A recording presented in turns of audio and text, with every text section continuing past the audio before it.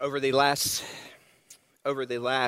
4 weeks, we've been covering Christmas playlist and looking at songs that are symbolic of the Christmas story. Today, as we address Christmas morning here in 2 days, we recognize that it could be a white Christmas for many of us in this room. Some of us know Jesus Christ personally. Some of us are on that journey. Some of us think we know the Lord. And there's this beautiful picture in Scripture that once we confess our sins, once we trust in Jesus, that He can make our hearts as white as snow. And the reality is, you're always impacted by a testimony. And there's a testimony that's familiar in our ranks and familiar in our church because this man was one of our own who thought he was saved, who had lived most of his life banking on a variety of things, but never truly trusted in Christ until a pivotal moment in his life when he brought Jesus home. And for the first Christmas ever in his life, up to that point, he went home and he celebrated the birth of Jesus differently. My hope today is this for those in this room. If you don't know Christ as your personal Savior, that this would be the day that you know Him personally. If some of you think you do, but really don't, that this would be the day that you trust in Him. And for some who've never heard of Jesus, He can make your Christmas as white as it's ever been. Take a look at this testimony here.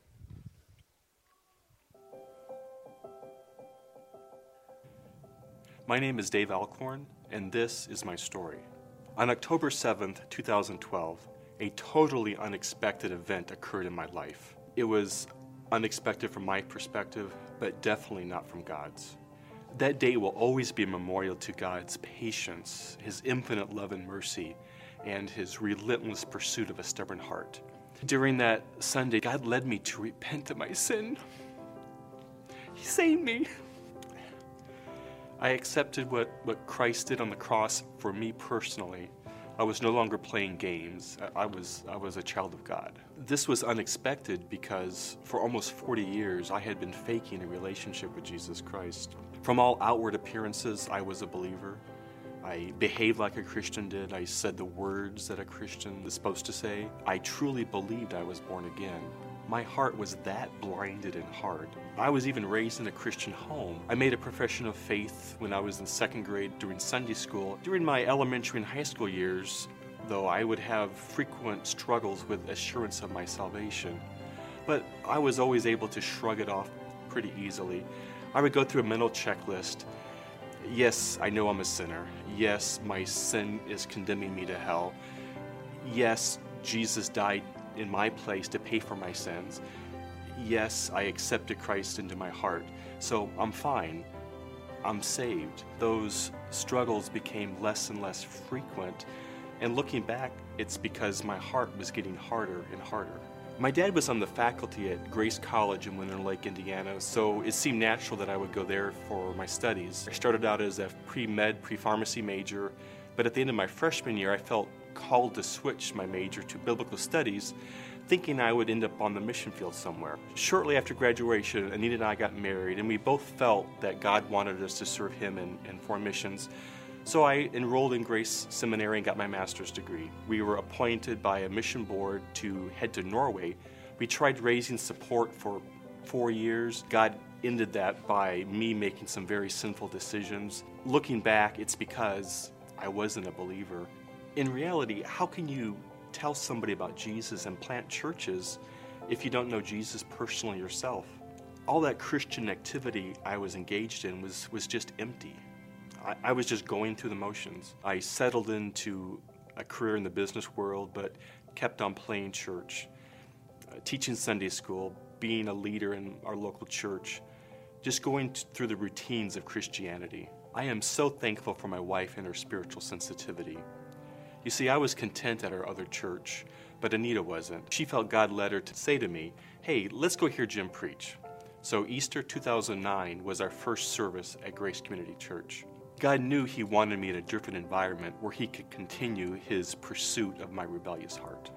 Once we became regular attendees here, we became quickly involved. We volunteered in Kid City, we joined a small group, we were involved in blitzes. I even joined the church. I'm still amazed at how deceived I was that I was able to present a believable testimony. Even now I feel bad about lying to Pastor Jeremiah since he was the one who interviewed us as part of the membership process.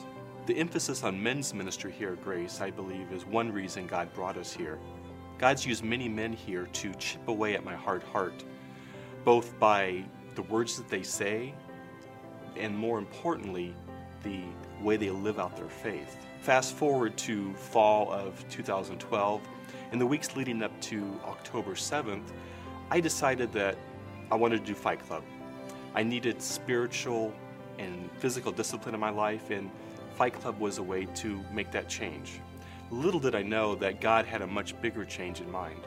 Well, that first week in October was also the Wild at Heart Men's Retreat in Maryland.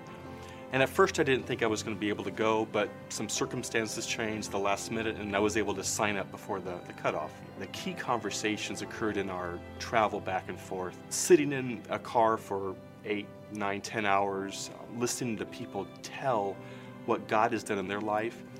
I distinctly remember hearing one guy share how he became a Christian just a few years earlier, and it just dawned on me, it's like, I've gone through my life knowing these things, but I've never experienced that freedom.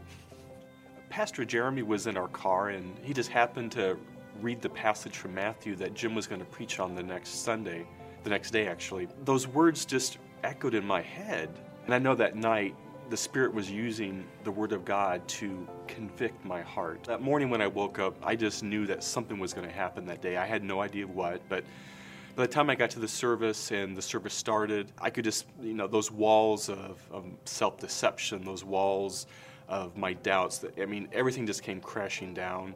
I'm usually a pretty good note taker, but that morning it was just very short. I had a few paragraphs and then a couple of sentences. By the middle of the sermon, I was ready. It was time to make a change. So I couldn't wait for Jim to stop the message and open up the floor for the invitation. I was up front. I was before God. He gave me the gift of faith that led to repentance. I confessed my sins. I accepted what Christ did on the cross for me. And for the first time in my life, I can truly celebrate Christmas. Part of our family's Christmas tradition, we would always read the Christmas story. Until this year, even though it's been a beautiful story and is a beautiful story, they were just empty words. But this year, I can truly celebrate the birth of my Savior because I have made the choice to bring Jesus home. Powerful story. My wife, Ann, and I personally knew Dave and Anita before they came to Grace. When we were students at Grace College, we attended Fellowship Baptist Church in Warsaw, and we worked with the youth, and Dave was an elder that served in the church in Fellowship Baptist. And by every means of imagination, you would have thought he knew Christ. And the truth is this: some of you in this room think that you know Christ. Some of you in this room are going through the motions, and you even come out for Christmas service, and you come and you sit in these seats week after week after week after week, but you've never had the life-changing power of Jesus Christ indwell your heart personally. And you go through the motions. All these external things are going on. You're checking off your list. You're involved in blitzes, and maybe you're serving, and maybe you even have a Grace Blue Crew shirt. And the reality is this: until you truly, genuinely submit, surrender, and repent of your sin and make Jesus Lord and Savior, then you'll be like many on that day when Jesus said, many will say, but Lord, Lord, Lord, Lord, I knew you. No, you didn't know me. You pretended like you did, and you were involved in the church, and you were going through motions. My hope is this for those that are seated today, that the scales would come off of your eyes, and you would truly trust in Jesus Christ personally. And then you wouldn't be trying to earn your way there, doing, becoming, and recognizing it's surrendering and fully receiving the grace that Christ offers. Some of you in the room today are here because someone invited you, and we're glad that you're here, or you're not as regular. And maybe you're thinking too today, do I really know Jesus? Like, I know there's a God, but do I know him personally? And if you're in that camp and you're in that thought or thinking, please hear me today. There's a battle for your soul too. The enemy wants to deceive you. He wants to make you believe that you're okay. But the reality is, unless you've truly repented of your sin and confessed Jesus as Lord, on that day when you pass, you won't spend your eternity with Jesus. So my hope is this, that every single person in this room, it would break my heart, and I'm just being very honest, for me to stand before Jesus one day and to know that some of you have come week after week after week, Christmas after Christmas after Christmas, and you never truly trusted in Jesus. And you served and you were part of the church, but you never fully comprehended that it's all by grace, not by works, and it's a free gift. So I ask you to do something for me. I ask you maybe for the first time in a while, or maybe the first time in a couple weeks, not be distracted by your phones, not be distracted by those around you. Just allow God and you to have this conversation throughout the message. And if you feel that tug at your heart at the end of the message, hear me out. Respond to it. Don't just sit here today. And the other reality is this. You've never done too much wrong. You've never done too many sins for God to save you from those. Christmas is a story about a God that loved us so much that he sent his son.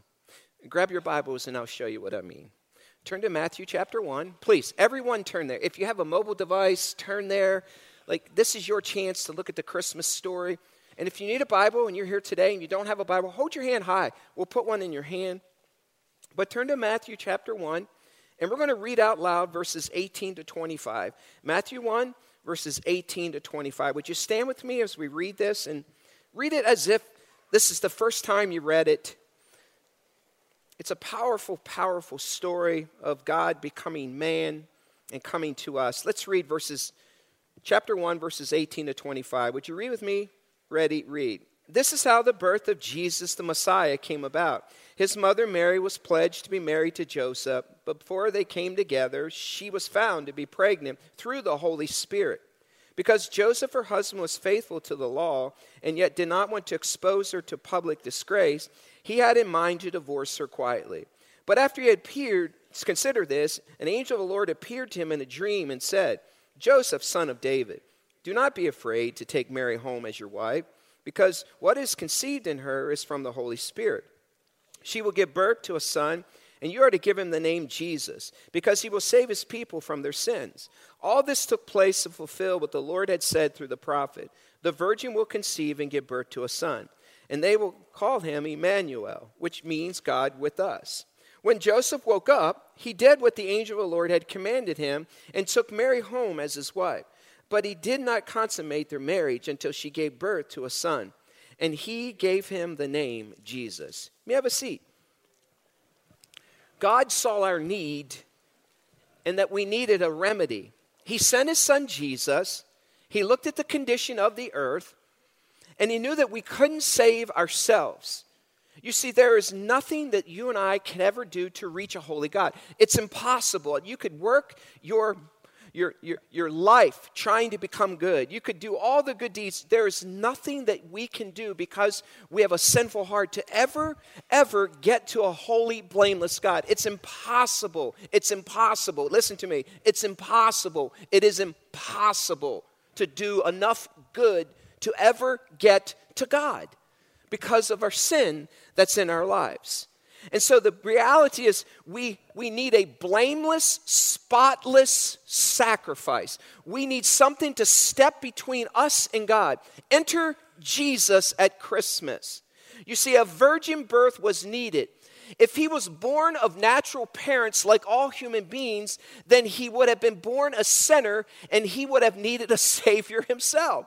So God had to be born to a virgin and conceived by the Holy Spirit.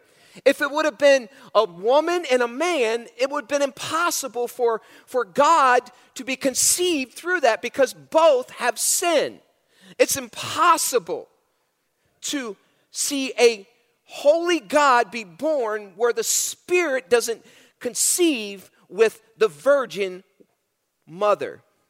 It's critical, this statement is critical too, because the reality is Matthew is telling this story. Now Matthew, if you're not certain, he was one of the 12 that walked with Jesus. It's important because when Jesus was on earth, Matthew was on earth. When Jesus was doing his miracles, Matthew was with him. When Jesus was doing his ministry in his early 30s, Matthew saw it. Matthew was by his side. So it wasn't as if this was news that he received. He saw it firsthand. He was with Jesus. And the reality is even Matthew would die later of a death because he refused to deny Christ. Why would you die unless you knew that Jesus was the Messiah? He literally gave his life. And you might say, well, Jim, that's all in the Bible.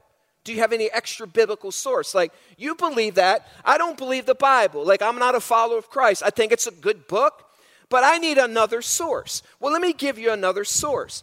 Josephus, who was a historian, a contemporary, that meant he walked on earth when Jesus walked on earth. Josephus has history books. You have history books in classes. And if you open up Josephus' history book and you turn to his description of Jesus, this was written by Josephus. This is what Josephus said about Jesus.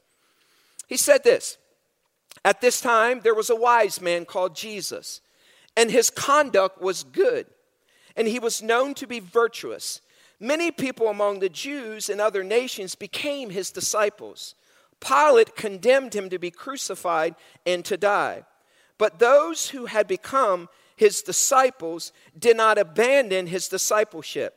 They reported that he had appeared to them 3 days after his crucifixion and that he was alive. Accordingly, he was perhaps the Messiah, concerning whom the prophets had reported wonders, and the tribe of Christians so named after him had not disappeared until this day. And so he reported what he had heard and what he had known, being a contemporary of Jesus. You know, why would he even write that?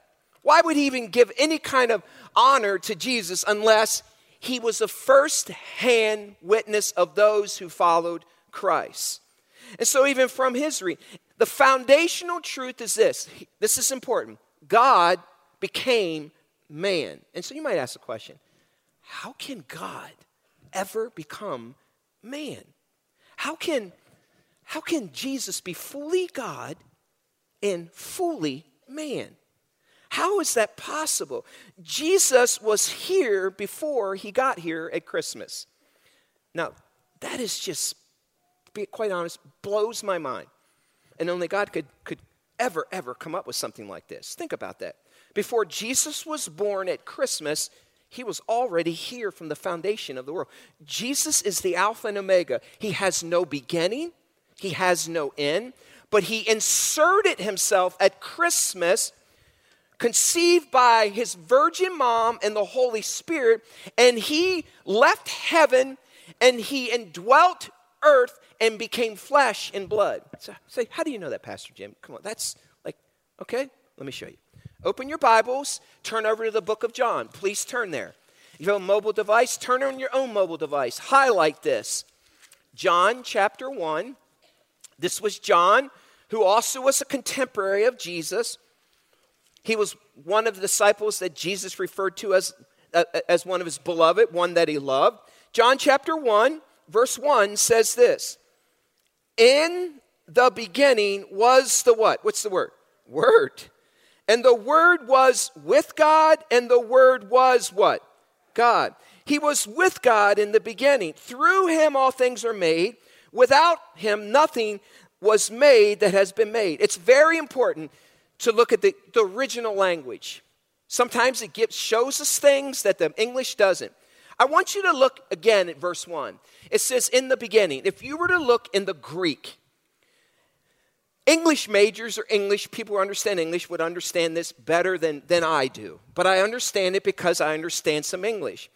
If you were to pull this out and look in the original, it would say this: in beginning, because the word the is an indefinite article in the original language, which means there's not the definite article. A definite article says there would be a beginning time. So it would say the beginning. But because it's an indefinite article, there isn't a beginning point to beginning.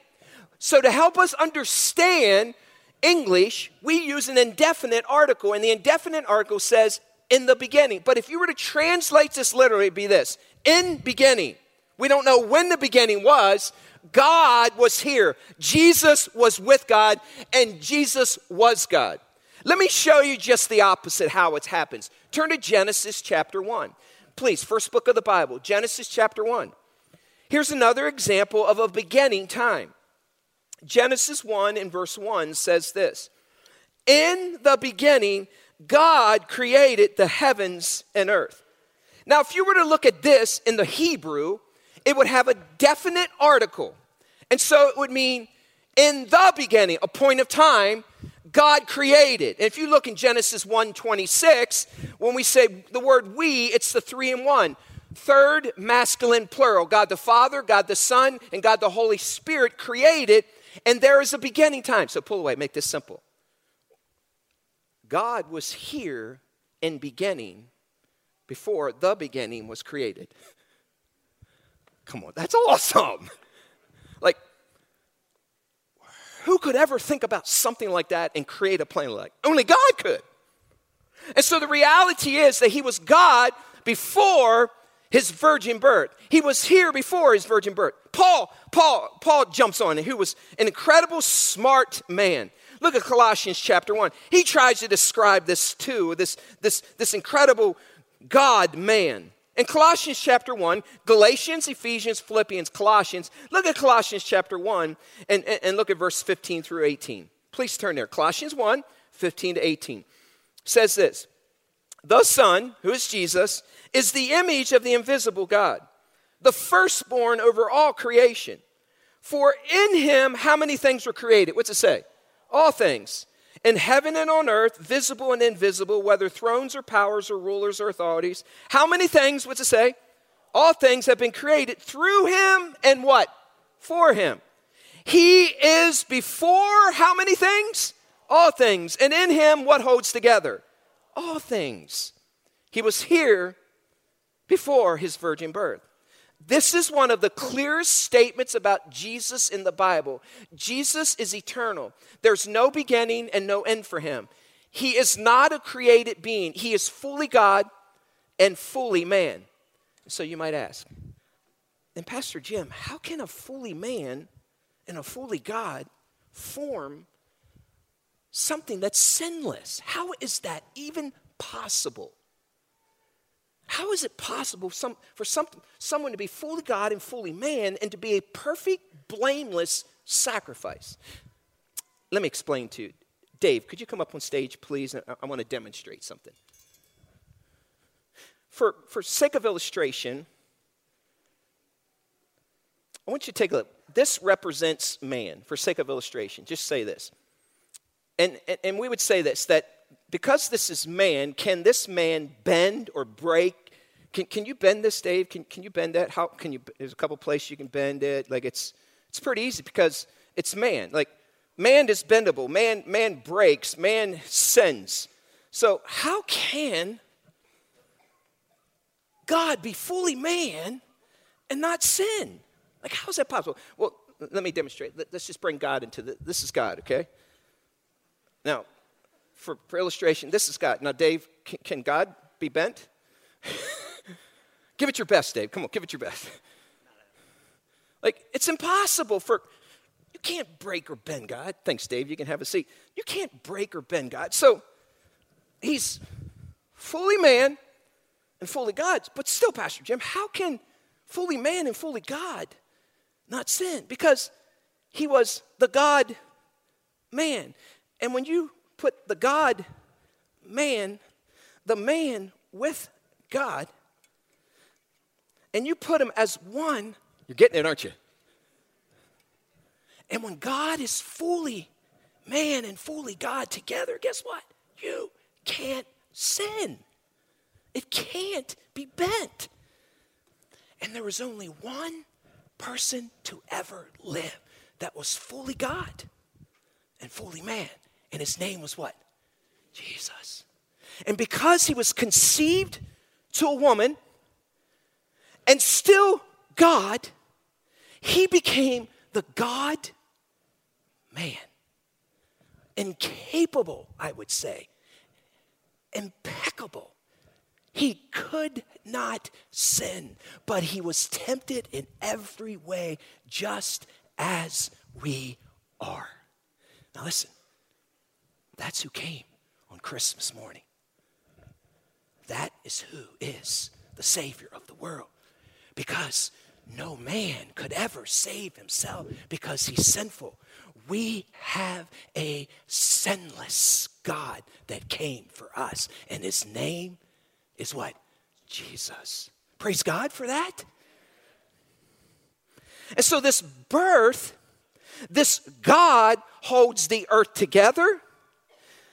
And even though our lives can be out of control, and even though we can't get to God, a perfect sacrifice had to come. Blameless in every way. And his name is Jesus. You see, just because it feels like life is a total wreck and spinning out of control for you, always remember God is in complete control. Still, what kind of God, what kind of father would ever send his son to earth to die for us? Father God did. We've been blessed to have our younger son home with us as a college child. And those of you who have parents who are in college, when they come home, it's fun. Because you miss them throughout the year. And Isaiah's been home with us at Christmas break. And we absolutely love having him around. And so we've had the privilege. Ann's had lots of one-on-one time, and I've had some one-on-one time. We've had some collective time, and he and I were going to watch a basketball game too, actually, this week, watch Fairfield play twice. And I remember as I'm driving to this game, I just looked to the corner of my eye, because I was thinking about this message. I was thinking, man, I love Isaiah. He's such a good son. So is our son Josh, who's working in the tech booth. But Isaiah was with us, and I was thinking, I couldn't give up my son and have him die on a tree or a cross. Couldn't do it. But our God loved us so much that he sent his one and only son to be conceived to a virgin woman, overshadowed by the Holy Spirit, and come to earth not only to be born, but to die for people who would reject him, deny him, curse him, spit on him, turn their backs on him, run away from him. Why? Because he loves us. You see, the question is, so then when Joseph got this information, have you ever thought about it? Why did he believe? Why did Joseph not divorce his wife? Why did it say he was quietly thinking about? Why didn't he just follow through and divorce? Why didn't he look at Mary and say, come on, Mary? There's no way you can have a baby without a man. Come on, what you talking about, woman? There's no way. Why didn't he just pull away and say, this is crazy stuff? Something supernatural had to take place to change his mind. Because there's not a dude on earth would ever believe that story. There isn't. Something supernatural, God had to superintend, something needed to take place in order for Joseph to believe this crazy story that somehow Mary was pregnant and she had no relations with a man. And you know what it was? It was an angel. Joseph was asleep, and while he was sleeping, this angel visited him and said, Joseph, it's going to be okay. Your future wife is going to conceive a child, not by you, but by the Holy Spirit. And the Bible says this. Look at Matthew chapter 1. Look again. Look at the response. Matthew chapter 1. And he says this in verse 21. She will give birth to a son, Joseph, and you're to give him the name Jesus, because he will what his people from their sins, what's it say? Save. All this took place to fulfill what the Lord had said through the prophet. The virgin will conceive and give birth to a son, and they will call him Emmanuel. Read on. And then in verse 24, when Joseph, what? What's it said? Woke up, he did what the angel of the Lord had commanded him and took Mary home as his wife. But he did not consummate their marriage until she gave birth to a son. Something supernatural took place. An angel spoke to him while he was sleeping. And it says he did what the angel commanded him. And he gave him the name Jesus. You know what the name Jesus means? God is my salvation. My wife and I, we named our children as you name your children, and we wanted to name our children, we wanted to have names, and we could pray that they would become those names. Our firstborn, Josh, his name in Hebrew is Joshua, which is Yeshua, which is the same way that you say Jesus in Greek, which means God is my salvation. And so we prayed over his life that God would become his salvation. We prayed over our daughter Hannah, and that she has a significant name in Isaiah too. But the name Jesus means God is my salvation. The reality is Jesus is here to save us, his people, from their sins. We also must understand this word save. What's the word save mean? You do not save someone who needs a little bit of help. That's not saving somebody. You save someone who is unable to do anything to save themselves. We're incapable of saving ourselves from the pathway and the consequences of sin, which is a life away from God and eternity in hell. We're incapable of saving ourselves. Sinful people can't do enough good. We can't remove our own sins. Jesus can only be the saving factor in our lives. A person who has stopped breathing needs saving. A person who's drowning in the middle of an ocean with no one nearby needs saving. The angel is saying that people are helplessly lost in their sins, and they need a perfect Savior to rescue them and a sacrifice for them. You cannot get to God because of our sin. Isaiah said it this way in Isaiah 1:18. Here's what he said. He says, though our sins are as scarlet or red, we shall be as white as snow because of Jesus. Let me show you what I mean. For a demonstration, we are sinful people. We have sin in our lives. And because sin has been imputed to us through Adam, and sin is imputed down through men, every one of us have sin. And to represent us, this is us, and this is God. So the reality is this. You and I, us here, commit sins. Maybe it's slander. Maybe it's gossip. Maybe we've stolen. Maybe we broke the law. Maybe we cheated. Maybe we've committed adultery.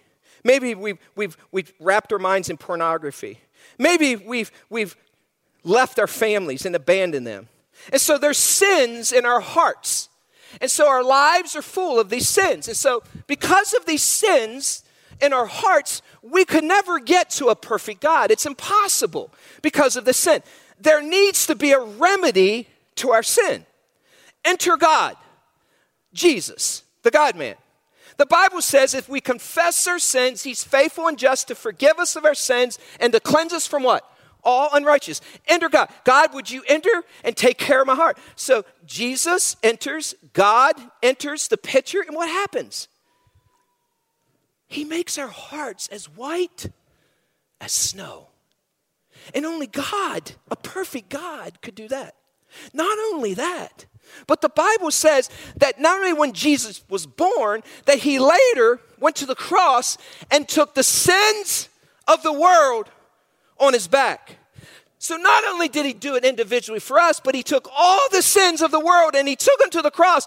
And when he took them to the cross, guess what happened? All the sins of the world. He carried them and makes it possible to be as white as snow. Only a God Son could do this. We can't do it on our own. It's impossible. We need Jesus. That's why he came at Christmas. And by the way, there is no human contingency attached to the saying. Salvation is from the Lord only. Let me pull away. The reality is, you can't talk about his birth without talking about his death. You see, Jesus knew when he was going to be born that there would come a time in his life that he would die on the cross as a sacrifice for us. That's love.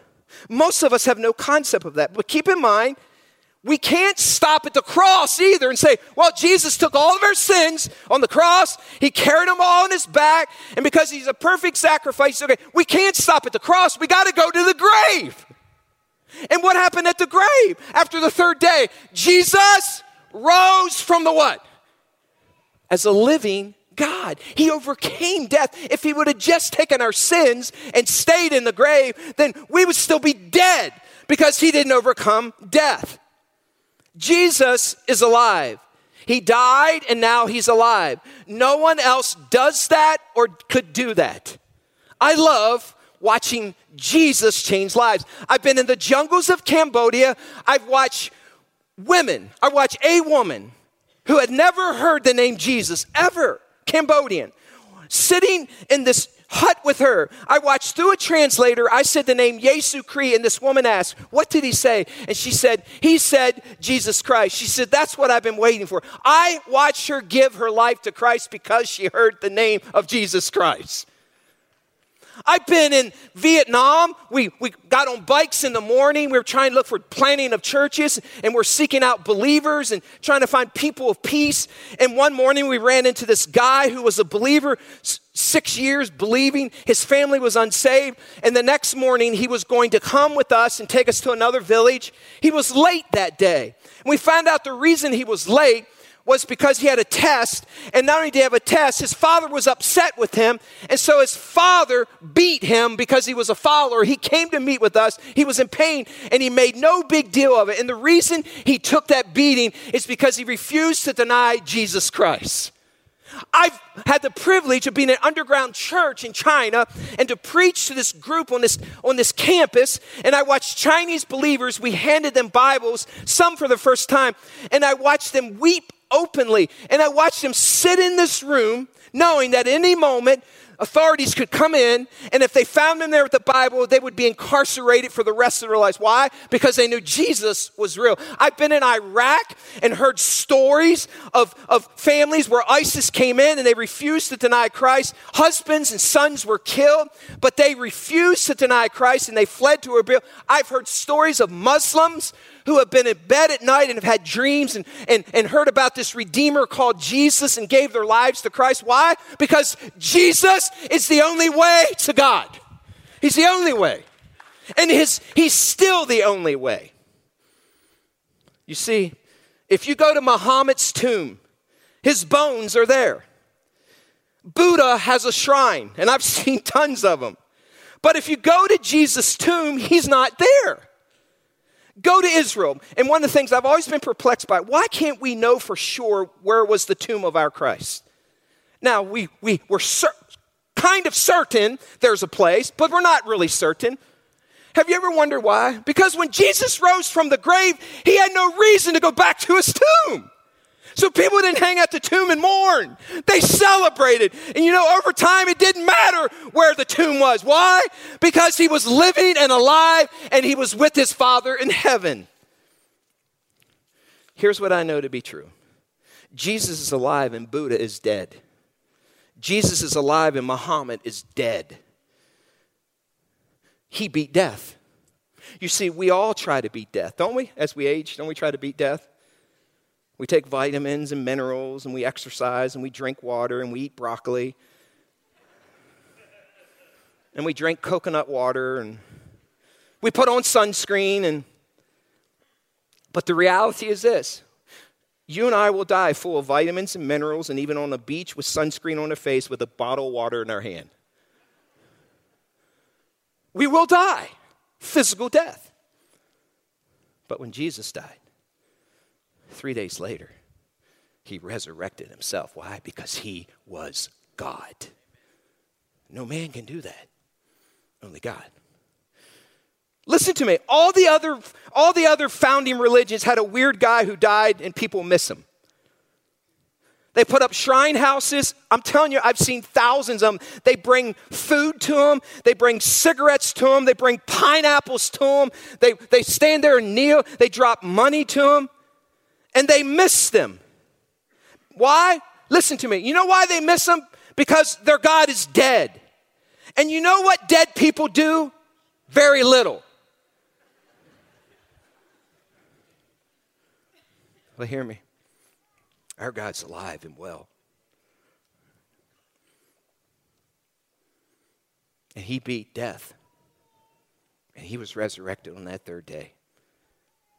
And my Bible says this, that he's preparing a place for us in heaven to those that call him God. And meanwhile, my Bible says this, while he's holding the world together, he's sustaining us, and he is our lifeline too. So why do we need Jesus? Because we're lost in our sins forever, forever, and ever, and ever. And we fall short of God because of it. And we need a Redeemer whose name is Jesus, who can take all our sins and make them as white as snow. No one else could ever do that. No one else will ever be able to do that. And the only way we can get to God, if we say, God, I trust in you only. See, here's what I know to be true. Many of you in this room are buried in your sin. Many of you are hopeless and don't know how you can go on. Many of you think you have done too much wrong to be rescued. Many of you are uncertain about life after death. Many of you are banking on being good. Many of you are here today for the first time and you realize you need Jesus. Listen, this could be the best Christmas ever. Best, period, Christmas, period, ever, exclamation point, ever. But listen, I can't do it for you. Your husband can't, your wife can't, your mom can't, your dad can't, your sibling can't, your friend can't. It's only done by you personally believing that God gave his son Jesus. And if you repent of your sin and acknowledge that Jesus rose from the dead and he is alive and he is your Lord and Savior, you will be saved. Would you bow your heads with me? Please don't leave. I'm going to ask you something. Could you say today, Pastor Jim, I know with absolute certainty that I've trusted in the work of Jesus Christ alone. And I've received that free gift of salvation through Jesus.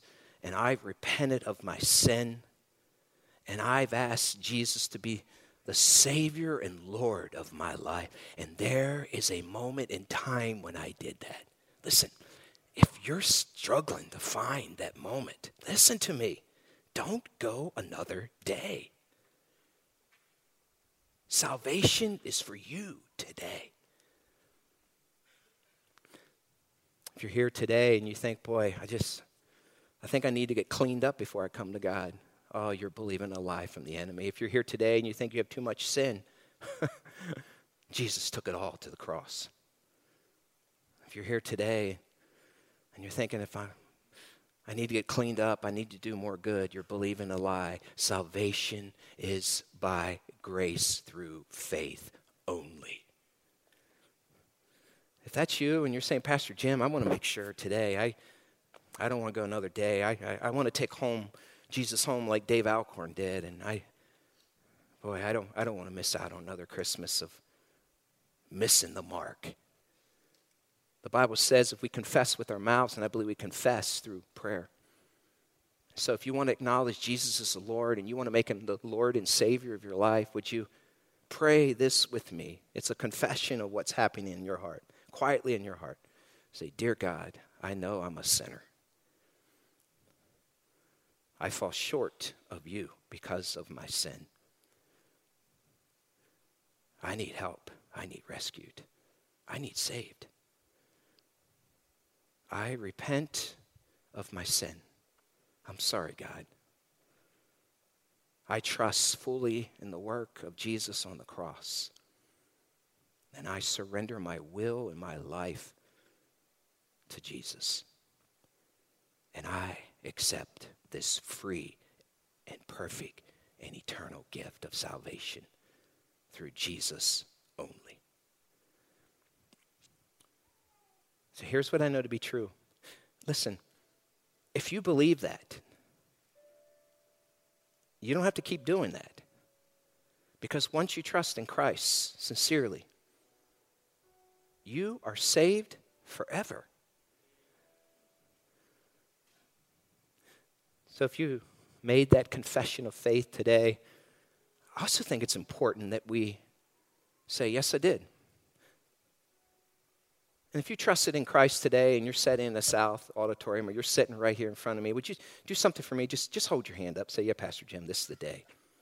Don't be afraid. Just hold up, straight up. This is the best decision you ever made. You're taking Jesus home this year. Come on. Don't be afraid. This is where the enemy says, don't let my husband see.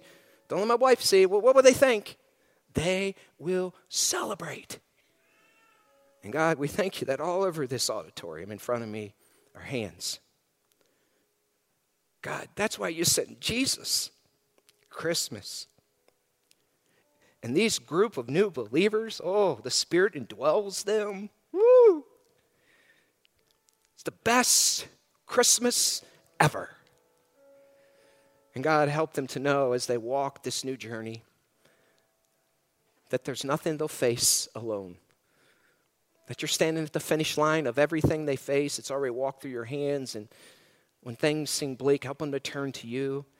And I pray, God, in the days and weeks ahead that you would just reveal yourself in fresh ways so they'll say, oh, yeah, there he is. There's Jesus. There he is. And I pray, God, that you would empower them in an unusual way.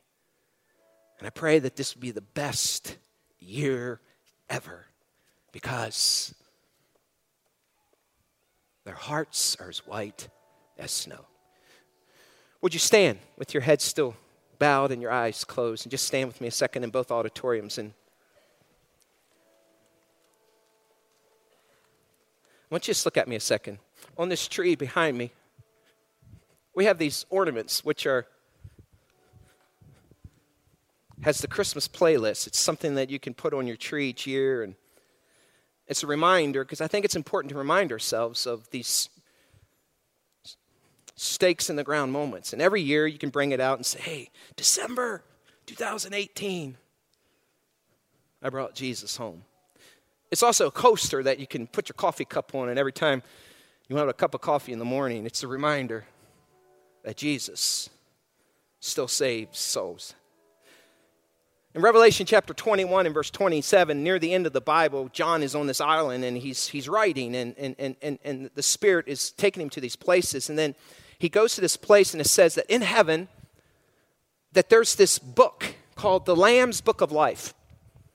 In Revelation 21:27, it says, those who know him, those who have a personal relationship with Jesus, it says, no impure thing, no sinful person can ever get into heaven unless their names are written in the Lamb's Book of Life. And so the Bible tells us there's this book in heaven that has our names. And every time we trust in him, a name has been entered. It's your name. And no one can ever take your name out of that book. Because Jesus is an eternal God. And when he grabs a hold of you, there is not a human being alive can ever pluck you from his hand. On this wall behind me, we have symbolically a wall. And we're going to ask you just as a memorial to come up and say, you know what?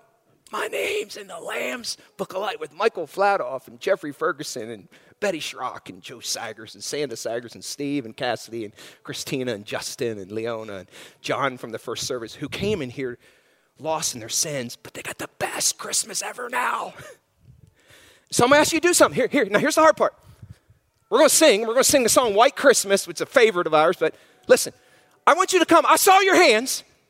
This is the moment where it's like, oh, what would they think? I serve in Kid City. Like, holy cow, I went out on the Blitz last week and I invited people here.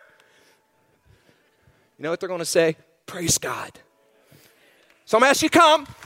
I want you to come and write your name. And over in the South Auditorium, Pastor Jordan is there. He's going to walk you from the south to the north. Listen, it'll be your best walk ever.